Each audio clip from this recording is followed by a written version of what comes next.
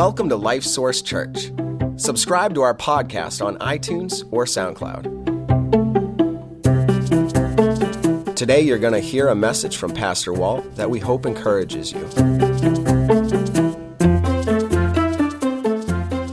Well, how many of you today would say, I want to be a hypocrite? No takers? Okay, so let me sweeten it a little bit. How about you like to be a self-righteous hypocrite? No, huh? Well, here's the question. What if in some areas of your life you already are?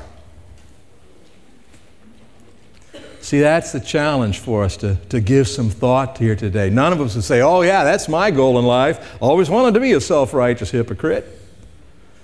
And yet if we look at our lives, maybe, just maybe, there's some attitudes of that there. There are some things that don't belong. And so as we're talking about getting to know Jesus, we're going to get to know something else about Him and how He feels about this issue. And hopefully it'll help to transform us. In the sermon series we've already talked about, Jesus values weakness, because when we are weak, then we are in a place where we have to depend on God, and that ends up being what we need to be doing. We saw that we need to love people and care about people enough to tell them the truth, even when it's hard. And last week we saw that Jesus values faith, and He expects us to have it, and that we are indeed capable of having it. So let's focus in on this next thing that we want to learn about Jesus and what He's like. So let's take our Bibles and turn to the Gospel of Luke again, because all these sermons are coming out of Luke's Gospel. Luke chapter 13. It's page 1201 in the Bible that's there under the chairs. If you don't have your own Bible with you today, I encourage you to take one of those and follow along. I think it'll be helpful to you, and we'll give you the page numbers as you need them. Luke chapter 13, page 1201, starting in verse number 10.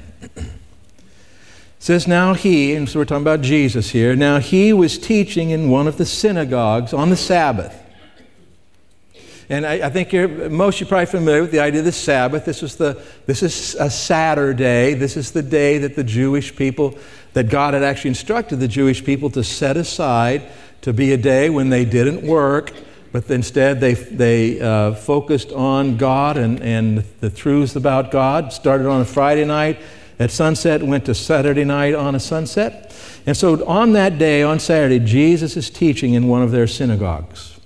Verse 11, and behold, there was a woman who had a spirit of infirmity, 18 years, and was bent over and could in no way raise herself up. And so somehow or other, what this looked like, we aren't sure, but she was obviously bent over. Maybe it was an issue of her spine. We're not sure. But she was, this infirmity, this weakness, this whatever it was, prevented her from being able to stand up. And how long was it? 18 years. We don't know how old she was, but that's a long time, isn't it? Verse 12, but when Jesus saw her, so we get the impression He was teaching and all of a sudden He saw her. When Jesus saw her, He called her to Him and said to her, woman, you are loosed from your infirmity. You're set free from that. And He laid His hands on her, and immediately she was made straight and glorified God. No, wouldn't you? Man, this is like amazing, like all of a sudden to feel free and able to move and not stuck anymore. She has been set free, in her response, rightly so, to glorify God. Verse 14, but the ruler of the synagogue answered with indignation because Jesus had healed on the Sabbath. And he said to the crowd, notice he didn't say to Jesus, he turns to the crowd and says, there are 6 days on which men ought to work, therefore come and be healed on them, and not on the Sabbath day.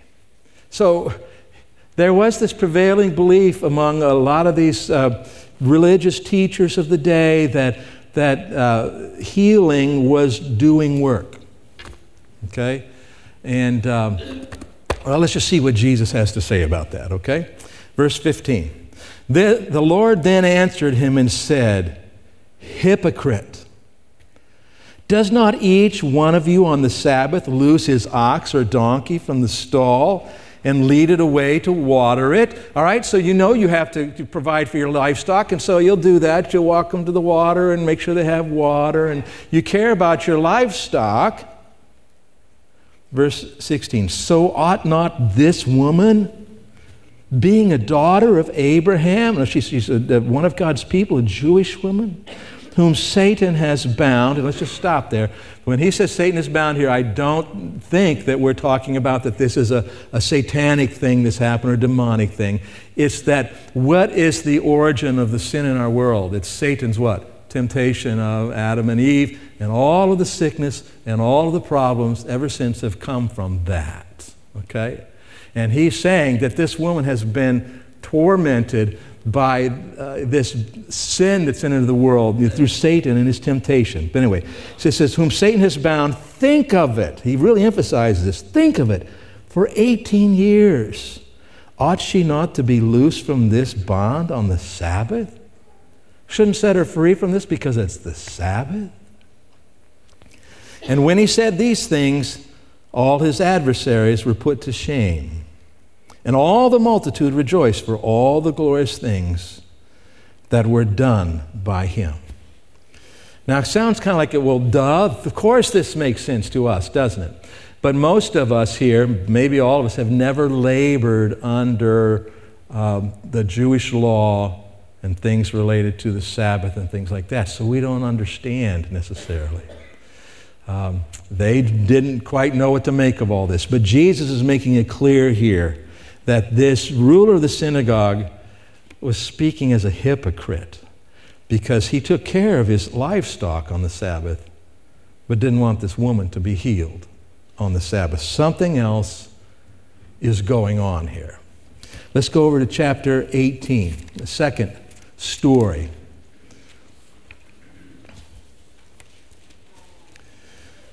It's page 1207. Verse number 9. Luke 18, verse 9.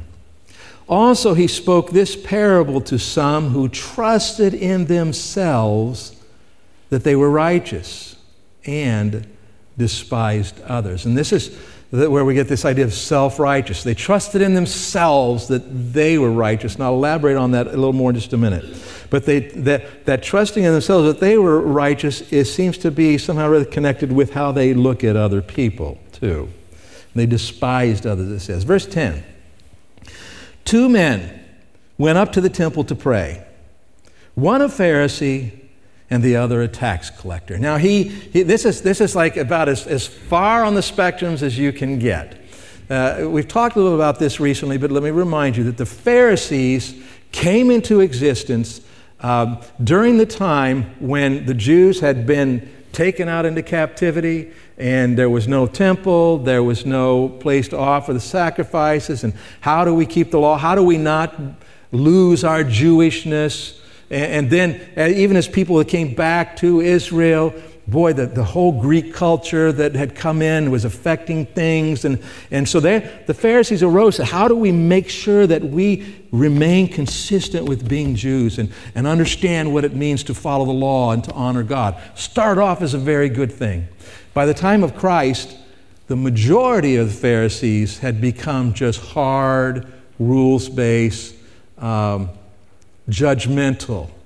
There were some who were still very sincere. We see a few of them in the scriptures. But most of them had just become hard. Very self-righteous. And the other one is a tax collector. Did any of you ever grow up saying, man, I want to be an IRS agent? Right? I mean, that's an honorable job. I'm not saying it isn't. But my point is, right, we don't think it, even in our day. But for this day, a tax collector was also sort of, you view them as a traitor, because they had gone to work for the Roman oppressors to collect the taxes on you.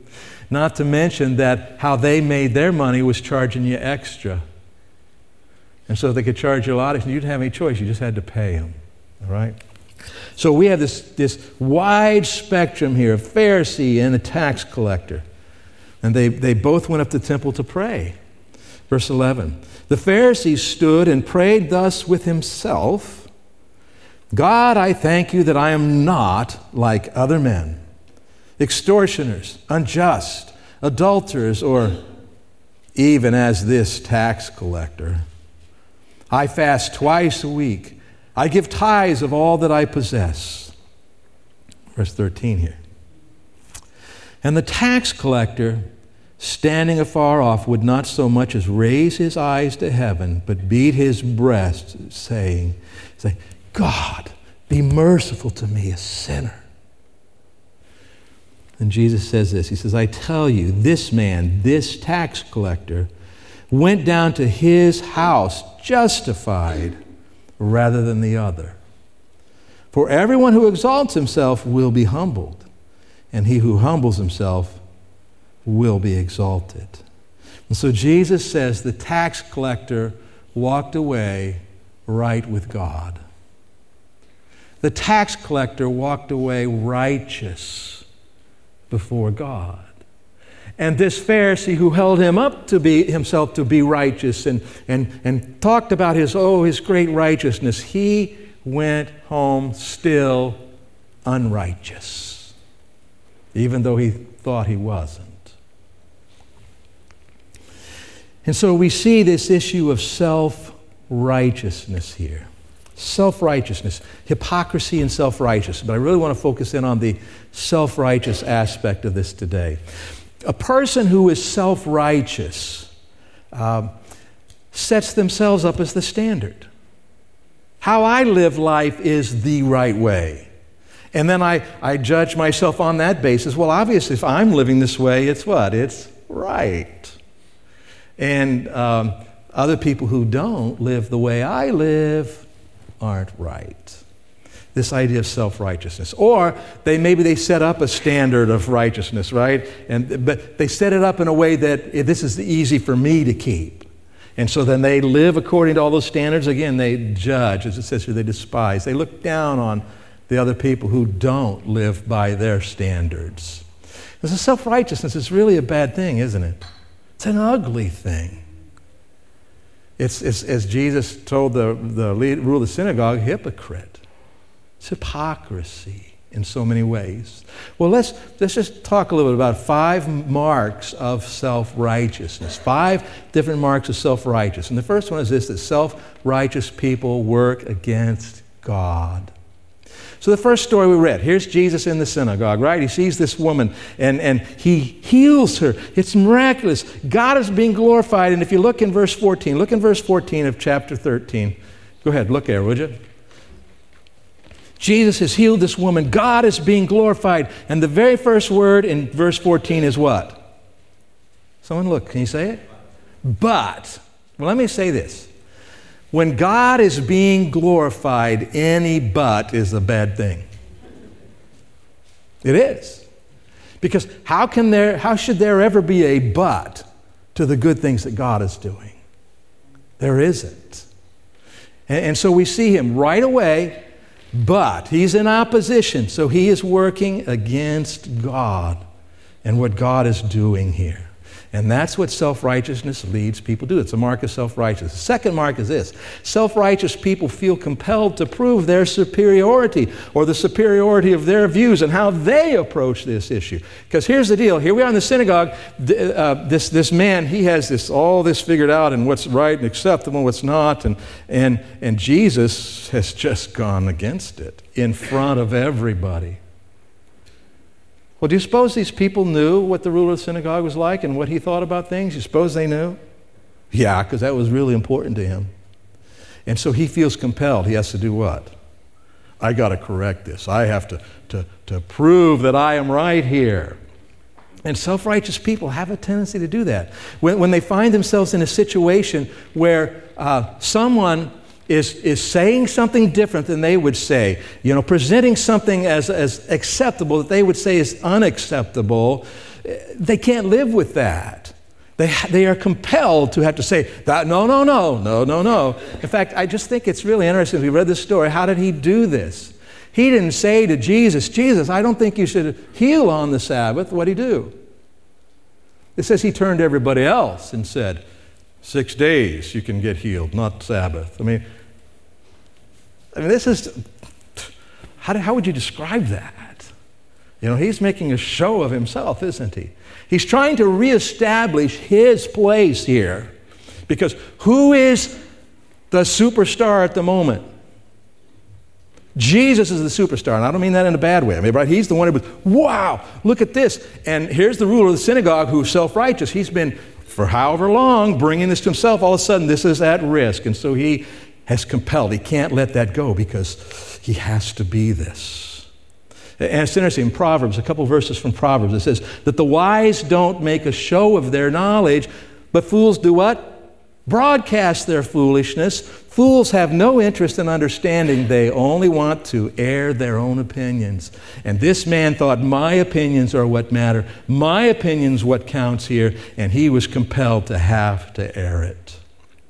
Now, as we consider this idea of self-righteousness, what we see is that people, as it says right there in the text when it's talking about the two men praying, Jesus is telling this parable to people who thought that they were righteous in themselves. And they did what? They despised others. They looked down on others. What are they doing? They're comparing themselves to other people and comparing other people to them. And they're making comparisons like this and they're determining the righteousness by making comparisons on this level. I just bet if I ask you today, can you think of anybody today that you're better than? That you do a better job of living as a Christian than? Could you think of somebody? I mean, could you think of someone that you say, well, I know I don't do that, and they do. You're all kind of looking at me like, I don't know if I want to answer that question. See, trying to catch me. No, I'm really not. I'm trying to get you to see that. And you can also look around and probably see, that you can think of someone who you think lives the Christian life a lot better than you do. Can you think that? Right? And so we can make those kind of comparisons, but the Scripture warns us about those kinds of comparisons. The Apostle Paul was being challenged by people who were self-righteous and who were holding themselves up as something. And he says, with kind of a little bit of a sarcastic attitude almost, in 2 Corinthians in chapter 10, he says this. He says, oh, don't worry. We wouldn't dare say that we are as wonderful as these other men who tell you how important they are. But they are only comparing themselves with each other, using themselves as the standard of measurement. How ignorant. It doesn't make sense to do that. But this is what, this is a mark of self-righteousness, that a tendency to compare ourselves with other people. Another mark is this: self-righteous people will twist the truth to protect their turf. They'll twist the truth to protect their turf, if need be. Okay? They don't take an outright stand against the truth, but they'll take the truth and use it and make it say kind of what they want it to say. Consider this. I mean, the ruler of the synagogue said, 6 days God is giving you to work.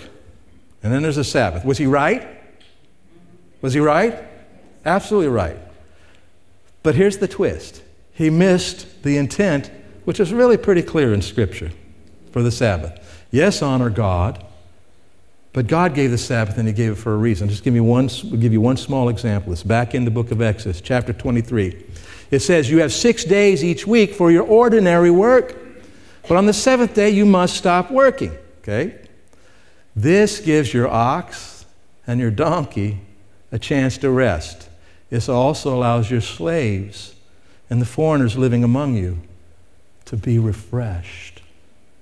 Why did God give the Sabbath? For the well-being of people. To help people, even not just the people, but the what?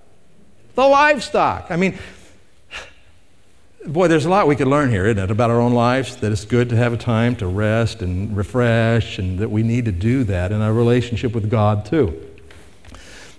But the purpose of the Sabbath was to be a blessing.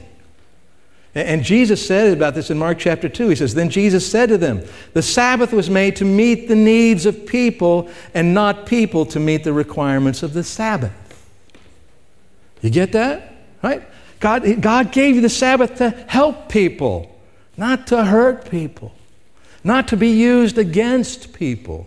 And that's exactly what the synagogue leader was doing, wasn't he? The self-righteousness, hypocrisy. And then there's another one, another mark of self-righteous. Self-righteous people devalue something that God highly values, and that's people.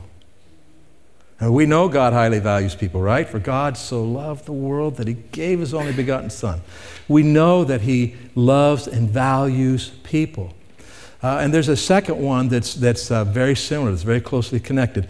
Self-righteous people care more about being right than meeting people's needs. Now, let me camp on this one for a little bit. Like I said, these two are related, but that second one especially. Care more about being right than about meeting people's needs. I think for Bible-believing Christians that this is always a risk. It's always a risk for us because as Bible-believing Christians, what do we believe about the Word? It's what? It's true. Everything that it tells us is right.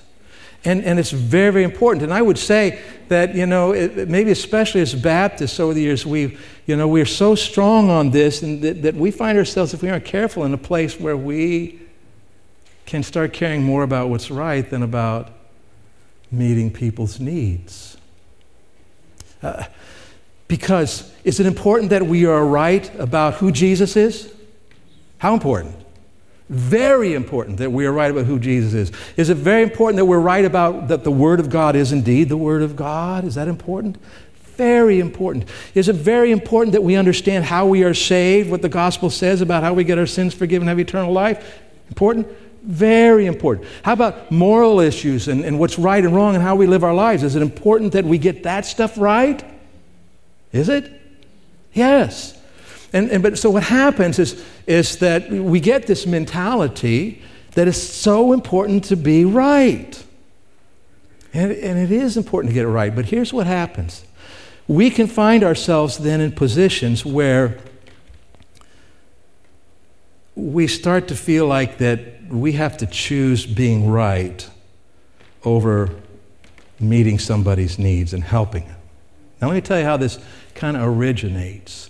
Back at the end of the 1800s into the early 1900s is when the rise of a lot of what we would call liberal Christianity came into being. Liberal Christianity and not believing that the Bible is really inspired. It's good stuff there, but it's not inspired. That Jesus may or may not have really risen from the dead. I mean, these kinds of things. And they made a transition away from preaching that gospel to now meeting people's needs, feeding people, clothing people, helping the sick, taking care of. It got called the social gospel because they left out the idea of you're a sinner who needs a relationship with God through Jesus Christ. Left that out, but we're going to love and we're going to care. And so there was this real tendency in Christianity, and understandably so, for those who believe the Bible to do what? Say, that's not right. But what happened was this tendency then to start to focus more and more on what's right and somehow or other leave behind the social gospel. Are you tracking with me on this or what happened? Okay. And so that has happened in Christianity at large, but also it can happen in our own lives. It's very possible that it can happen in our own lives. And so here's what I think is when we find ourselves in a situation where we feel this tension of, well, wait a minute, I got to choose what's right here. Yeah, I know that means this, I'm maybe hurting this person or I'm not. And we find ourselves feeling like we have to make a choice between helping the person or sticking to what's right. Let's talk about this tension for just a little bit. And I'm going to paraphrase an account from the scriptures when someone came to Jesus and said, Jesus, what is the greatest commandment? And Jesus answers and says, love God with your whole being and love your neighbor as yourself. Jesus, wait, no. Which one's the greatest of those two? And Jesus says, love God with your whole being and love your neighbor as yourself. But wait a minute, That's two different things. Love God with your whole being and love your neighbor as yourself. Okay, so wait, now, so let me get it. Are you trying to say that love God with your whole being and love your neighbor as yourself? I would say to you that when we find ourselves struggling with thinking that we have to make a choice between holding on to what's right and loving people and helping them, there's something we're not understanding. There's something we're not getting. Would you like to know what it is? Me too. So I tell you, what we need to do is we just need to embrace the tension. And if it's time to help somebody, we need to help them. If it's time to focus on being what's right, we need to focus on being what's right. And so when we feel like we have to choose between being right and helping someone, you don't. And so we're just going to have to live with that tension. That's what God calls us to. Love God with your whole being and love your neighbor as yourself. Now, so we've seen these marks of self-righteousness. I say this to you often, so I'm going to say it again. Like I've noticed Paul says it, Peter says it. I want to remind you. I know I've told you. I want to remind you. I want to remind you again. When we're here and we're opening the Word of God and we're talking about things like this, we're not just wanting to say, oh yeah, those people out there, right? In fact, that kind of sounds like self-righteousness, doesn't it, a little bit? No, we want to say, yeah, those people out there, but what about this person right here? Is there any self-righteousness in my life? Is there any self-righteousness in your life? You know, maybe just a place, maybe one issue, maybe it's big. Let's work through a few questions here. And if you answer yes or maybe to any of these, you just might have some self-righteousness in your life that needs to be addressed, okay? Here's the first one. Is there anything you tend to rationalize in your own life but condemn in others? In other words, right, you always have a good reason for why you did it, but they're wrong. Is there any of that in your life? How quick are you to judge and condemn people who struggle with a problem you've never had? In other words, you're very understanding with people who share your struggles, but others not so much. Do you ever feel a sense of pride that you're not like certain other kinds of people? Do you find yourself feeling like you usually know better than others around you? When someone holds a different position on an issue than you do, and they're making a good case for it, do you feel compelled to prove they're wrong? And I understand some of these questions, you may relate to, others you may not. That's all right. We want to be open before God here. Have you ever knowingly ignored something you knew was true in order to win an argument? In other words, you left out that part of the truth because it was inconvenient to your position? Have you ever hurt someone to stop them from messing up your life? This is what was going on with the ruler of the synagogue, right? His life was getting messed up here. Have you ever told a lie, stretched the truth, twisted the facts to keep people and your life under control? Have you ever been self-righteous about people who are self-righteous? Ooh, that one's kind of... Did you understand it?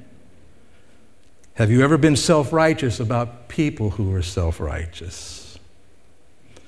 At least I'm not like them.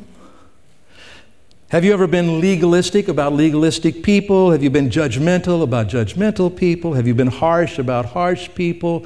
Have you felt like you know better than those people who ought to know better? Now, this doesn't mean that you don't make judgments about some things that are right and wrong. It's about something much deeper. It's about your heart. It's about what's going on in your heart as you make those judgments. What are you getting out of those judgments that you're making? What are you getting from it? So if you answered yes or maybe or a little bit to any of these questions, there might be a root of self-righteousness in your life. And I always try to write those questions in a way that challenges me, and I've been challenged. Something we need to know about this, though. Really, we're talking about getting to know Jesus better. Jesus hates self-righteousness. He doesn't hate self-righteous people. He loves them, died for them, wants to save them, but he hates self-righteousness. And we know this for a couple of reasons. First of all, because in that first story with the ruler of the synagogue, Jesus, after the ruler of the synagogue says his piece about 6 days, don't come to be healed on the Sabbath, and with no concern about this woman at all, Jesus calls him what? Hypocrite. Hypocrite. The Greek word for hypocrite means an actor playing a role. It's not the real you. You're fake. Jesus reserved this word. This is the harshest term he really calls people. Hypocrite. Jesus hates self-righteousness because of what it does to people, what it does to the person who is self-righteous, and what it does to other people. I mean, think about it. This self-righteousness of this synagogue leader and that mindset said what? The donkey's more important than the woman. That's where it led to. Jesus hates that. Second reason he hates self-righteousness is because self-righteousness preserves unrighteousness. This man who's self-righteous and prayed to himself, I thank you, God, that I'm not like this and I'm not like that guy. Very self-righteous. Really, he's unrighteous, isn't he? Are you with me on that? Proclaims himself to be self-righteous, but in reality, he's not righteous. But because he's self-righteous and he's convinced himself and he's living this way, when he's done praying, he goes home and he's still what? Still unrighteous. Still unrighteous.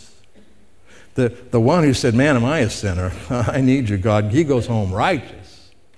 And so Jesus hates self-righteousness because it preserves unrighteousness in people's lives. So how do we deal with this? If we've seen self-righteousness in our lives, and Jesus hates it, it doesn't belong, we know this. What do we need to do? Well, here's what you need to do. You need to work on this. Keep comparing yourself to God and His standards, not to other people. Keep comparing yourself to God and His standards, not to other people. Now remember what Paul said about people who compare themselves to each other there. 2 Corinthians chapter 10, Mary says, comparing themselves with each other, using themselves as standard of measurement. How ignorant. Don't do that. It's foolish. So instead, we need to compare ourselves to the Lord and His standards. Isaiah did this. Isaiah chapter 6. It starts off, I saw the Lord. And He is what?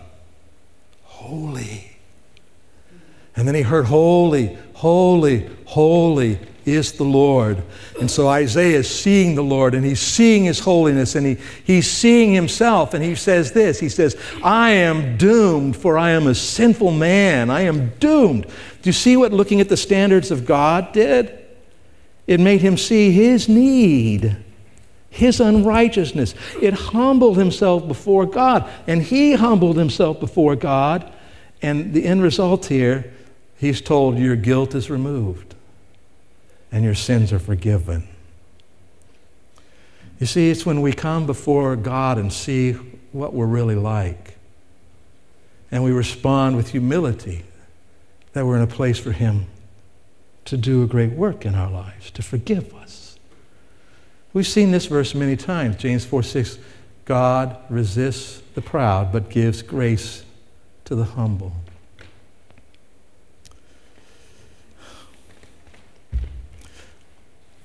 Jesus hates self-righteousness. We need to become more like Jesus, don't we? And it's not about, we need to we need to hate self-righteousness wherever it appears, but we ought never hate self-righteous people, right?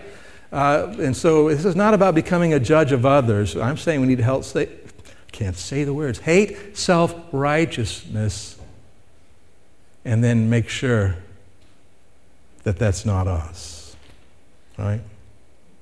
And the only way to do that is going to be to continue going before God. And by the way, if you're here today and you think that somehow maybe you can be good enough to make it to heaven on your own, self-righteousness doesn't work. You don't have enough righteousness in yourself to do that. You, like all of us, have to come to understand that, we're sinners separated from God, in need of a Savior, that Jesus died for our sins, paying the penalty, rising again from the dead. And we got to abandon our self-righteousness and turn to Him for His. And so that's the starting point. But for all of you here today who've already made that decision, would you take seriously this need to examine your life when it comes to self-righteousness? Man, there's just no place for it in us. No place for it. Not if we're going to be like Jesus. Let's pray. Father, thank you for your word and that you challenge us about this kind of thing. And Lord, I know that this is such an ugly thing that we don't particularly want to look for it in our own lives. But I pray, Father, we would be honest and open before you, that we would look into our own lives to see what we can see, and we find self-righteous. I pray that we would humble ourselves before you, repent of it, turn away from it, knowing you'll grant your forgiveness for it. And I pray, Father, that because we don't always do such a great job of evaluating ourselves, that you would work in our lives and make us aware of any self-righteousness that's there. That it won't have to be there anymore. And every time we see it, that we'll turn to you and away from it. I pray, Father, we'll be a people that's more and more like your Son. I pray it in Jesus' name. Amen.